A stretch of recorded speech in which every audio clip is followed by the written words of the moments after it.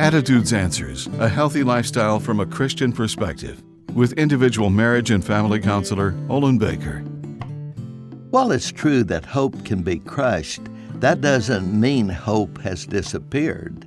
The human spirit is difficult to oppress because people's ability to be hopeful is present even in the darkest night of the soul. Hope can be strong with a positive outlook when anchored in the Lord Jesus Christ.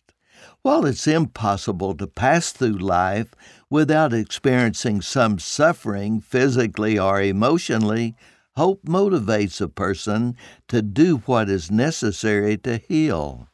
When Alexander the Great became sick with a fever in Asia Minor, he trusted his physician to administer the proper medication. 3 days later, he returned to the battlefield. Alexander believed in his soldiers, who were the best equipped and trained army on earth. To have hope is to have confidence that God is present with you regardless of what you're facing at this moment. God wants you to trust in Christ Jesus and have hope and faith that solutions are available for the troubles you're facing. Those who hope in the Lord will renew their strength. I'm Olin Baker. Attitudes Answers, with individual marriage and family counselor Olin Baker, is focusing on the series Building Bridges.